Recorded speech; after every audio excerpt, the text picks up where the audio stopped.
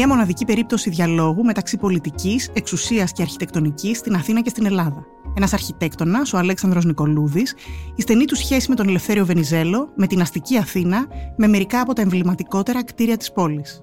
Είμαι η Αγιάννη Μπενάρδου και αυτό είναι ένα επεισόδιο της σειράς «Ιστορία μιας πόλης». Σήμερα έχω τη μεγάλη χαρά να είναι μαζί μου η κυρία Αμαλία Κοτσάκη για να μιλήσουμε για τον Αλέξανδρο Νικολούδη. Αν σας αρέσει η ιστορία μιας πόλης, μας ακολουθείτε στο Spotify, στα Apple Podcast και στα Google Podcast. Είναι τα podcast της Λάιφο.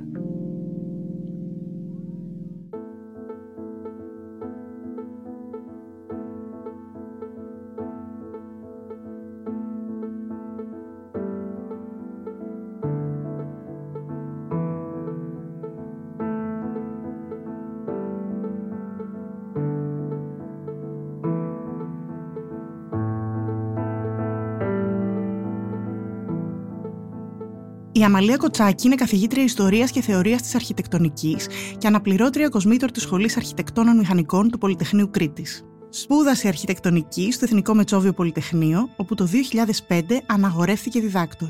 Διδάσκει στην Αρχιτεκτονική Σχολή του Πολυτεχνείου Κρήτης από το 2008, ενώ από το 2020 διευθύνει το πρόγραμμα μεταπτυχιακών σπουδών. Το 2021 ίδρυσε το Εργαστήριο Νεοελληνικής Αρχιτεκτονικής, Πόλης και Πολιτισμού στο Πολυτεχνείο Κρήτης, του οποίου είναι και διευθύντρια. Κατά το χειμερινό εξάμηνο του ακαδημαϊκού έτους 2022-2023 διετέλεσε επισκέπτρια ερευνήτρια στο Πανεπιστήμιο της Σορβόνης στο Παρίσι.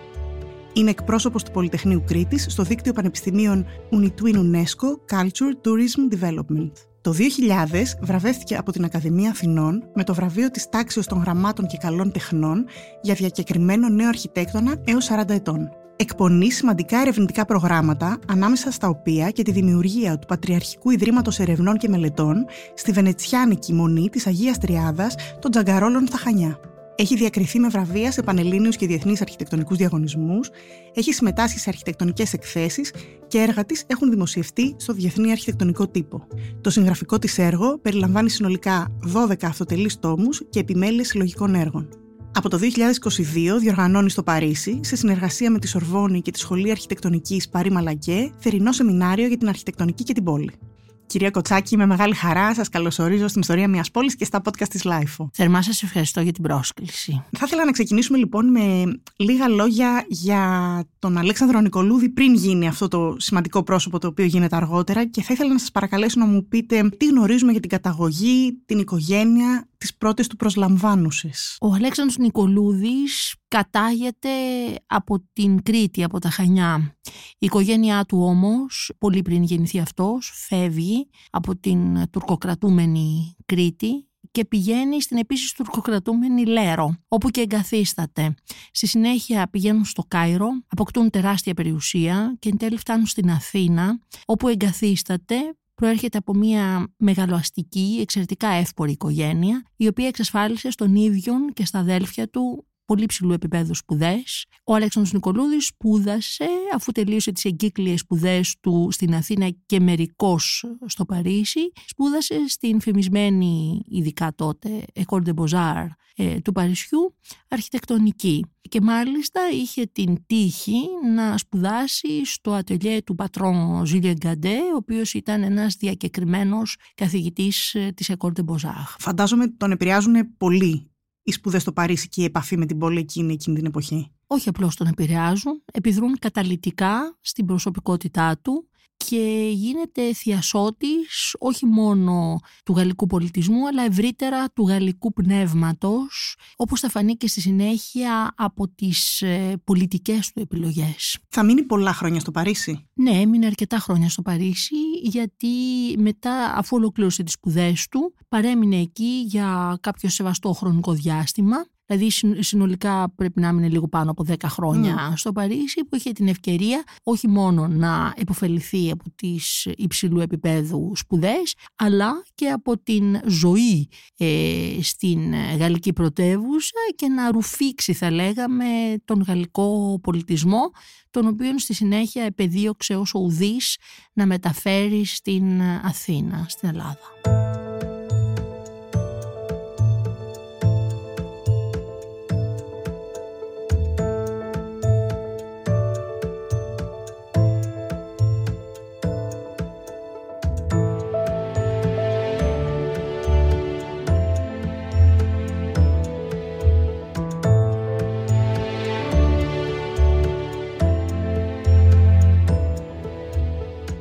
Πότε επιστρέφει ο Νικολούδης στην Αθήνα από το Παρίσι? Αυτό είναι λίγο ασαφές. Έρχεται μεταξύ 1905 και 1910, αλλά μπορούμε να θεωρήσουμε ως την χρονολογία, ας πούμε, της εγκατάστασής του στην Αθήνα το 1910. Προκύπτει και μια σχέση με τον Ελευθέριο Βενιζέλο. Πώς συμβαίνει όλο αυτό? Κοιτάξτε, η απάντηση δεν είναι μονοσήμαντη. Έχει πολύ σημαντικές προϋποθέσεις για να γίνει αυτό. Ο Αλέξανδρος Νικολούδης έχει σπουδάσει στην École des Beaux-Arts. Η σχολή αυτή προγραμματικά έχει ιδρυθεί για να τροφοδοτήσει τις κυβερνήσεις αρχιτέκτονες οι οποίοι θα δουλέψουν για την έγλη της εξουσίας και την ενίσχυσή της. Δηλαδή το γνωρίζει αυτό. Αυτό σημαίνει, και αυτό έχει διατυπωθεί έτσι, έχει μια βιτρουβιανή και πλατωνική αντίληψη για την αρχιτεκτονική Beaux-Arts, όπου ο αρχιτέκτον θεωρείται βασιλικός αρχιτέκτον. Συνομιλεί μόνο με την εξουσία, εξού και κατά τη διάρκεια των σπουδών τα θέματα αποτελούν αποκλειστικώς δημόσια κτίρια και όχι κατοικίες. Διότι θεωρούν ότι η κατοικία απλώς είναι ένα σύνολο κτισμάτων τα οποία λειτουργούν ως φόντο για την ανάδειξη του δημοσίου χώρου. Έχοντας αυτές τις αντιλήψεις πάρει τα χρόνια των σπουδών του, είναι προφανές ότι φτάνει στην Ελλάδα, θέλει να συνομιλήσει με την εξουσία. Ο Ελευθέριος Βενιζέλος του ταιριάζει. Του ταιριάζει πρώτα-πρώτα γιατί είναι γαλλόφιλος. Βέβαια. Έτσι, και υπάρχει ένα κοινό σημείο σε αυτό. Ένα είναι αυτό. Το δεύτερο είναι που πιθανώς να έπαιξε και κάποιο μικρό βέβαια ρόλο, είναι ότι η καταγωγή του είναι από τα Χανιά. Οπότε μπορεί και μέσα από αυτή την, ας πούμε, σχέση κάπως να λειτουργήσε υπέρ αυτής της προσέγγισης. Και βέβαια υπάρχουν και άλλα ζητήματα πάρα πολύ σοβαρά, διότι η αρχιτεκτονική, την οποία έχει σπουδάσει και την οποία υποστηρίζει, υπηρετεί ο Νικολούδης, που είναι ένας εκλεκτικισμός, σαφέστατος, ένας γαλλικός εκλεκτικισμός, εκεί κινείται, αναπτύσσει ευθέως διάλογο με τον πολιτικό φιλελευθερισμό του Ελευθερίου Βενιζέλου. Οπότε θα μπορούσε να πει κανείς ότι η αρχιτεκτονική του εκφράζει στο χώρο τις πολιτικές αντιλήψεις του κριτικού πολιτικού. Αυτά νομίζω ότι είναι πολύ ισχυρά για να οδηγήσουν τον Νικολούδη στο Βενιζέλο και ο Βενιζέλος να τον επιλέξει ως τον καταλληλότερο αρχιτέκτονα και πολεοδόμο που θα εκφράσει, για να εκφράσει το όραμά του για τον αστικό εξυγχρονισμό. Έχουν κοινά σημεία αναφοράς και έχουν και προφανώς μιλάνε και την ίδια γλώσσα και έχουν και τις ίδιες βλέψεις για την πόλη. Αυτό καταλαβαίνω. Και κυρίως ο Νικολούδης ξέρει να συνομιλεί με την εξουσία, γιατί το έχει μάθει από τις σπουδές του. Μάλιστα.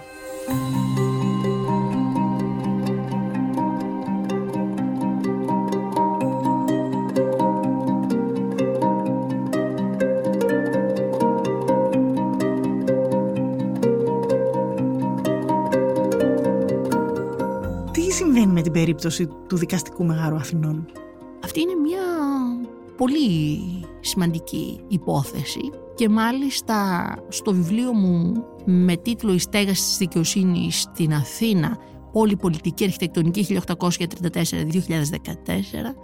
διαβάζω ουσιαστικά την ιστορία της πόλης των Αθηνών μέσω όλων αυτών τα οποία έχουν συμβεί και αφορούν τη στέγαση του υψίστου θεσμού της δικαιοσύνης. Η παρουσία του Αλεξάνδρου Νικολούδη σε αυτό, ας το πούμε το χρονικό, είναι πρωταγωνιστική. Θα ξεκινήσει από το 1900 ως φοιτητής ακόμη στην École des Beaux-Arts να λάβει μέρος στον πρώτο διαγωνισμό για το δικαστικό μέγαρο της Αθήνας. Θα επανέλθει το 2010 στο διεθνή διαγωνισμό που προκηρύσει μόλις αναλαμβάνει την αρχή ο Ελευθέριος Βενιζέλο, όπου παίρνει το πρώτο βραβείο. Αυτό βεβαίως εξαιτίας των πολέμων κτλ. Δεν υλοποιείται.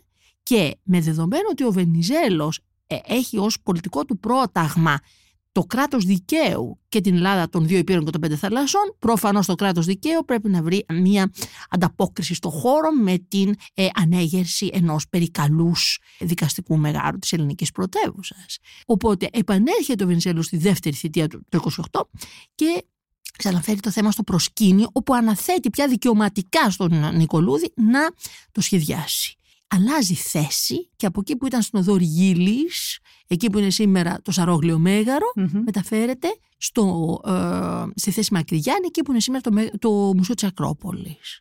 Σχεδιάζει ο Νικολούδης ένα πραγματικά ιδιαιτέρως, ας πούμε, περικαλές δεν είναι φτάνει η λέξη, ένα τεράστιο οικοδόμημα, το οποίο σαφώς, ας πούμε, μπορεί να σταθεί δίπλα στα ευρωπαϊκά δικαστικά μέγαρα, πλην όμως η εμπειρία και η ευφυΐα του διορατικού πολιτικού του Ελευθερίου Βενιζέλου και βεβαίως η εμπειρία και η ευφυΐα ενός αρχιτέκτονα πολύ διακεκριμένου δεν επιτρέπουν να θεωρήσουμε ότι οι ίδιοι πίστευαν ότι αυτό μπορεί να υλοποιηθεί.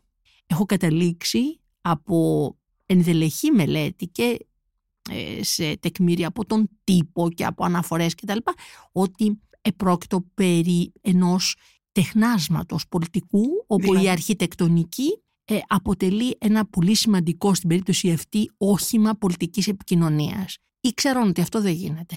Το έκαναν για να τονώσουν το ηθικό και να δημιουργήσουν, ας πούμε, συνθήκες ομοψυχίας, ότι μπορούμε ως ελληνικό κράτος να το κάνουμε αυτό, και γι' αυτό το υποστήριξαν και οι δύο όσο μπορούσαν περισσότερο. Είναι πολύ εντυπωσιακό αυτό που μας λέτε, ότι εδώ έχουμε την αρχιτεκτονική ως μέσο πολιτικής επικοινωνίας. Απολύτως. Νομίζω ότι είναι ίσως και η κορυφαία στιγμή διαλόγου αρχιτεκτονικής πόλης και πολιτικής στην νεότερη και σύγχρονη Ελλάδα. Με ποιο σκεπτικό δεν υλοποιείται τελικά? Ανακοινώνεται ότι δεν θα γίνει. Καταρχήν υπήρξαν τεράστιες αντιδράσεις, διότι ο τρούλος του δικαστικού μεγάρου που σχεδίαζε ήταν ψηλότερος από τον Παρθενώνα. Και σου λέει προσβάλλει.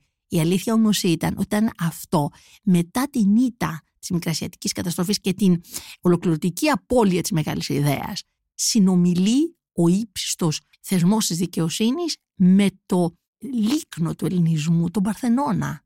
Ξεχνάμε το τραύμα κατά αυτόν τον τρόπο. Επίσης, υπάρχει και κάτι άλλο πολύ σοβαρό, ότι επανέρχεται στο προσκήνιο το θέμα την εποχή της αβασίλευτης δημοκρατίας. Ο τρούλος της δικαιοσύνης ουσιαστικά υποκαθιστά το στέμμα ως σύμβολο ενότητας. Κατάλαβα. Πολύ, πολύ εντυπωσιακό πραγματικά. Δεν κατασκευάζεται, διότι δεν μπορεί ούτε δημοσιονομικά υπάρχει αυτή η ισχύς, ούτε και χωράει στο οικόπεδο. Αυτό είναι το οποίο εγώ κατέληξα ότι προφανώς ξέρουν ότι δεν μπορεί να γίνει.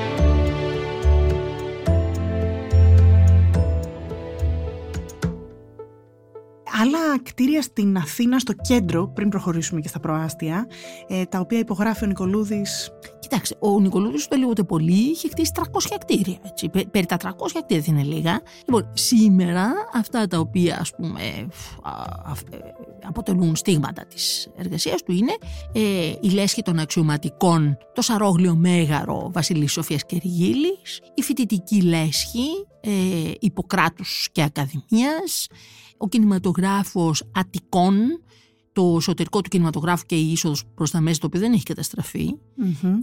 Είναι παρόλα τα δυνάτη του οικοδομικού τετραγώνου. Το Μέγαρο Λιβιεράτου, σήμερα Μέγαρο Υπατία, Υπήρου και Πατησίων, διαγωνίως απέναντι από το Αρχαιολογικό Μουσείο. Το Μέγαρο Χατζοπούλου, στη συνέχεια Καλυβιώτη, Ναβάρχου Νικοδήμου και Θουκυδίδου γωνία στην Πλάκα. Το Μέγαρο Κωνσταντίνη, στην οδό Απόλλωνος επίσης στην Πλάκα. Το Μέγαρο τότε Καραπάνου, Ηροδότου και Αλοπεκής, ή στο Άσφαλος Νικολούδη που ήταν η ιδιοκτησία του, της οποίας το μισό κομμάτι τώρα το έχει πάρει η Αλφα Μπάνκ και έχει χτίσει τα γραφεία της, το υπόλοιπο ανήκει στην Αλφα Μπάνκ αλλά παραμένει ως είχε. Υπάρχει ένα μέγαρο στην οδό Σκουφάκια Ηρακλήτου, το οποίο παραμένει που στέγαζε το σπίτι της Κύπρου, και βεβαίως μια πολύ μεγάλη σειρά προαστιακών κατοικιών στο ψυχικό, διότι ο Νικολούδης έχει σχεδιάσει το ψυχικό, το πολεοδομικό του ψυχικού, και μεγάλη σειρά επαύλεων, αστικού εξοπλισμού, πλατιών κτλ. που είναι πολύ μεγάλο έργο αυτό, το αντιλαμβάνεστε, σειρά κατοικιών προαστιακών στο Φάληρο, στην Κηφισιά. Καταλαβαίνετε ότι πρόκειται περί ενός τεραστίου έργου. Επίσης, ανάθεση σε αυτόν ήταν, ας πούμε, στο Μεσολόγγιο και σε άλλες, αλλά κυρίως το έργο του αφορά το κέντρο των Αθηνών. Το ψυχικό πώς προκύπτει και με ποιο σκεπτικό το σχεδιάζει όπως το σχεδιάζει και έχει παραμείνει σήμερα, όπως το βλέπουν? Είναι μια πολύ ιδιαίτερη περιοχή. Βεβαίως. Κοιτάξτε, το ψυχικό σχεδιάζεται και ξεκινάει να υλοποιείται το 1925, 3 χρόνια μετά την Μικρασιατική καταστροφή και την έλευση των προσφύγων. Προκύπτει μέσα από μια αξιοποίηση, εκμετάλλευση, όπως θέλετε πίσω, ευεργετικών διατάξεων για την ίδρυση των προσφυγικών συνοικισμών. Τότε η Εθνική Τράπεζα, διάφοροι άλλοι έχοντες δημιουργούν την εταιρεία Κέκροψ, στην οποία είναι μέλος του Διοικητικού Συμβουλίου και ο ίδιος ο Νικολούδης, και του αναθέτουν να κάνει το πολεοδομικό σχέδιο του ψυχικού. Η οποία ήταν μια περιοχή αυτή αγοράστηκαν μεγάλα κομμάτια από ιδιοκτήτες της εποχής εκείνης. Αποτελείται από κάποιους μεγάλο ιδιοκτήτες γης, τα οποία τα αγόρασαν, τα συνένωσαν και έφτιαξαν την περιοχή το συνοικισμό του ψυχικού, ας πούμε. Εμφανίζεται τότε ως συνοικισμός. Λοιπόν, το ανατίθεται λοιπόν το πολεοδομικό σχέδιο του ψυχικού και μαζί με αυτό σχεδιάζει επαύλεις, σχεδιάζει πλατείες. Τις πλατείες αυτές. Τις πλατείες βεβαίως, τον αστικό εξοπλισμό, παγκάκια, πράγματα κτλ. Κέντρα ψυχαγωγίας, τα οποία δεν υπάρχουν σήμερα. Ουσιαστικά δηλαδή σχεδιάζει όλο τον οικισμό και είτε πολλούνται οικόπεδα στους ενδιαφερόμενους οικιστές, είτε πολλούνται κατοικίες. Τα βρίσκουν όμως όλα, δηλαδή ουσιαστικά βρίσκουν έναν έτοιμο οικισμό, δεν αρχίζει να δημιουργείται αυτό σιγά σιγά. Αυτό φτιάχνεται. Επίσης προβλέπει σχολεία, το κολέγιο κτλ. Τα προβλέπει όλα αυτά, τα οποία χτίζονται για να αποκτήσει ο οικισμός αυτοτέλεια, λειτουργική και μορφολογική. Δηλαδή και το Κολέγιο Αθηνών. Δεν είναι δικό του έργο. Όχι, δεν είναι δικό του έργο, αλλά ως πρόβλεψη στο χώρο είναι δική του πρόβλεψη. Απολύτως. Καζίνο. Στο ψυχικό. Βεβαίως. Καζίνο είχε προβλεφθεί το κτίριο που είναι σήμερα η Σχολή Μωραήτη. Αλήθεια. Είναι γνωστό αστείο αυτό. Πραγματικά. Που πήγατε, ξέρουμε ποιο είναι το σχολείο σας. Στο καζίνο ψυχικού. Ακριβώς. Το οποίο ήταν ένα κτίριο ενός Πασά, ο οποίος είχε κάτι ιδιοκτησίες εκεί πέρα. Που είναι τετράπη.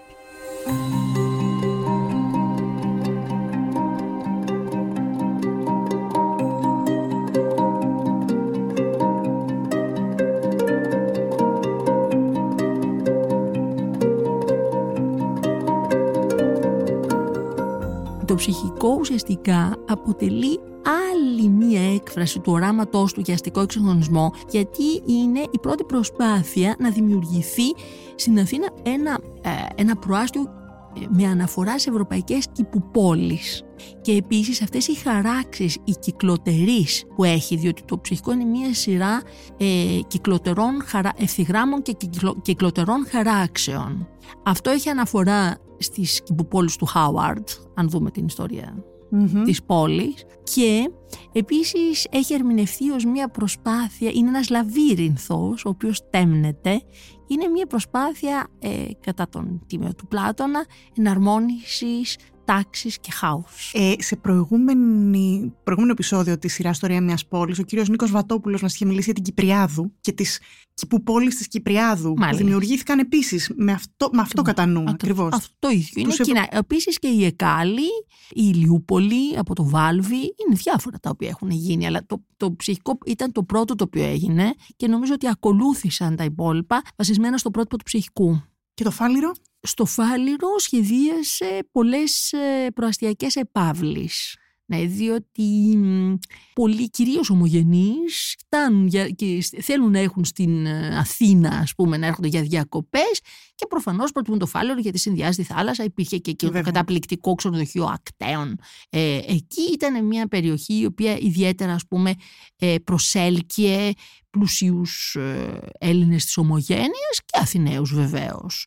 Επίσης, λόγω της σχέσης του Νικολούδη με την οικογένεια Φίξ, διότι η σύζυγος του Νικολούδη ήταν Μαρία Φίξ, είχε χτίσει στο Φάληρο πολλές προαστιακές κατοικίες της οικογένειας Φίξ. Να σας ρωτήσω σχετικά με τις προσφυγικές υποδομές, δεν ασχολήθηκε εκείνη την εποχή εκείνος? Δεν ασχολήθηκε με τις προσφυγικές, ήταν καταρχήν δεν τα ξέρει αυτά τα πράγματα. Δηλαδή αυτές ανήκουν περισσότερο στο πεδίο, ας πούμε, της κοινωνικής, όχι περισσότερο, απολύτως στο πεδίο της κοινωνικής κατοικίας. Και οι σπουδές και η προσέγγιση όλου του Νικολούδη δεν ήταν προς τα εκεί. Αυτά περισσότερο αφορούσαν αρχιτέκτονες που σχετίζονται με τον Bauhaus, όπου ο κοινωνικός ρόλος της αρχιτεκτονικής πριτανεύει.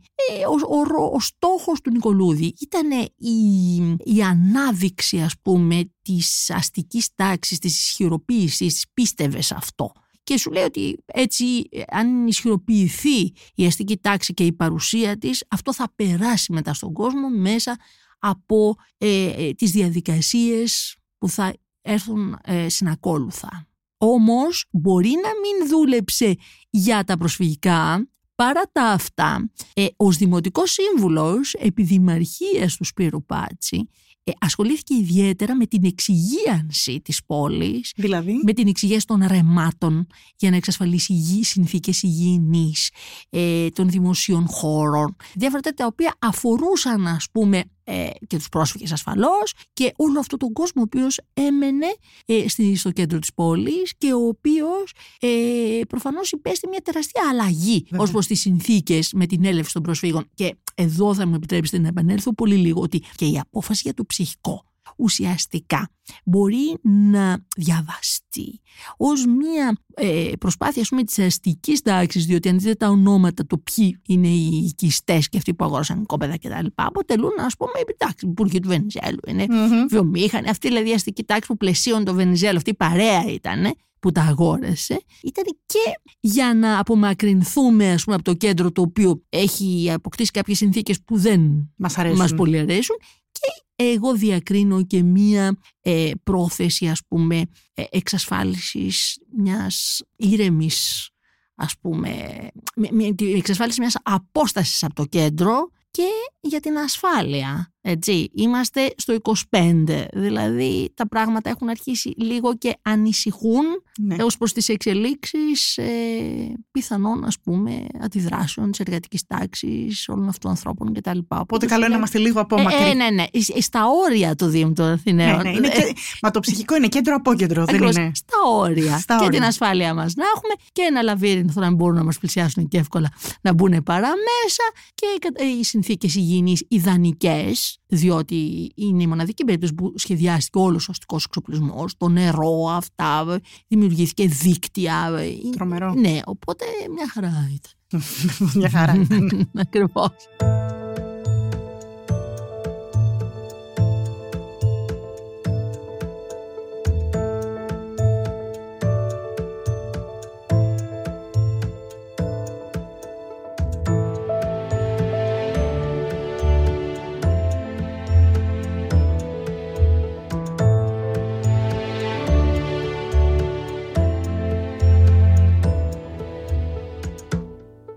Θέλω να πάμε σε ένα ρόλο που έπαιξε στην αρχιτεκτονική στη χώρα, πολύ σημαντικό ο Νικολούδης, έναν ακόμα ρόλο.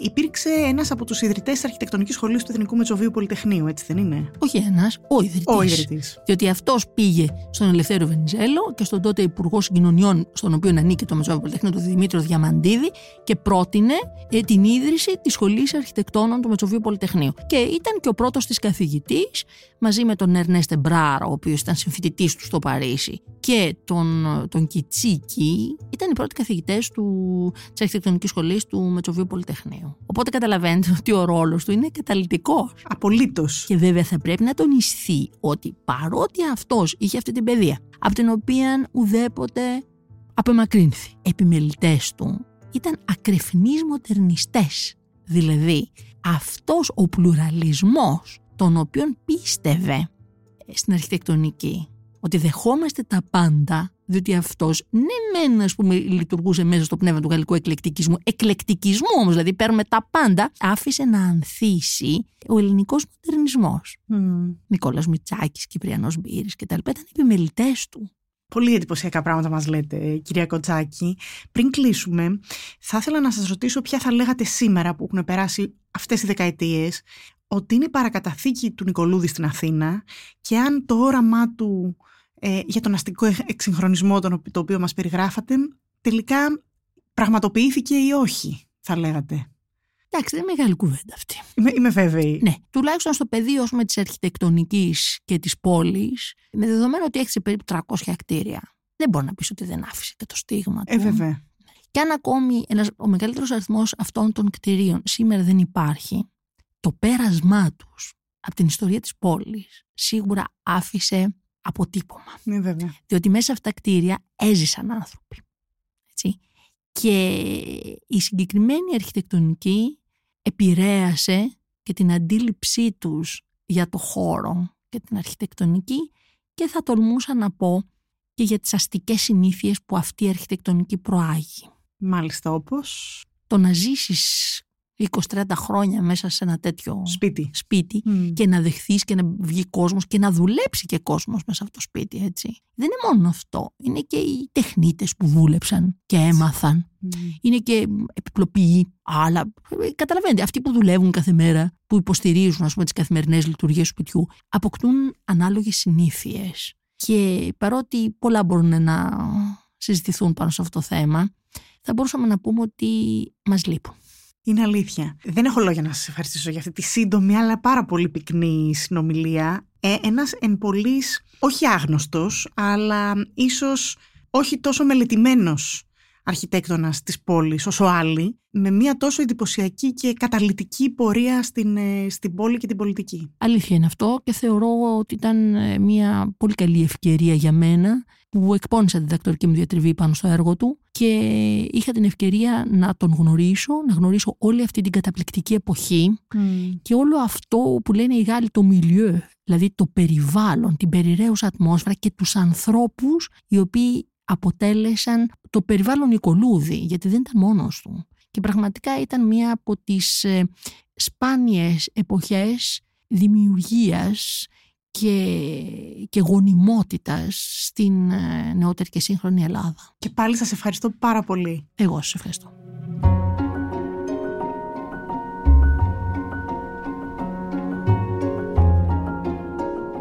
Ακούσατε ακόμα ένα επεισόδιο της σειράς «Ιστορία μιας πόλης» με την κυρία Μαλία Κοτσάκη, με την οποία μιλήσαμε για την εμπολής άγνωστη, πλην όμως αδιάρρηκτη σχέση του αρχιτέκτονα Αλέξανδρου Νικολούδη με την πολιτική και την Αθήνα. Αν σας αρέσει η ιστορία μιας πόλης, ακολουθήστε μας στο Spotify, στα Apple Podcast και στα Google Podcast. Είναι τα podcast της Λάιφο.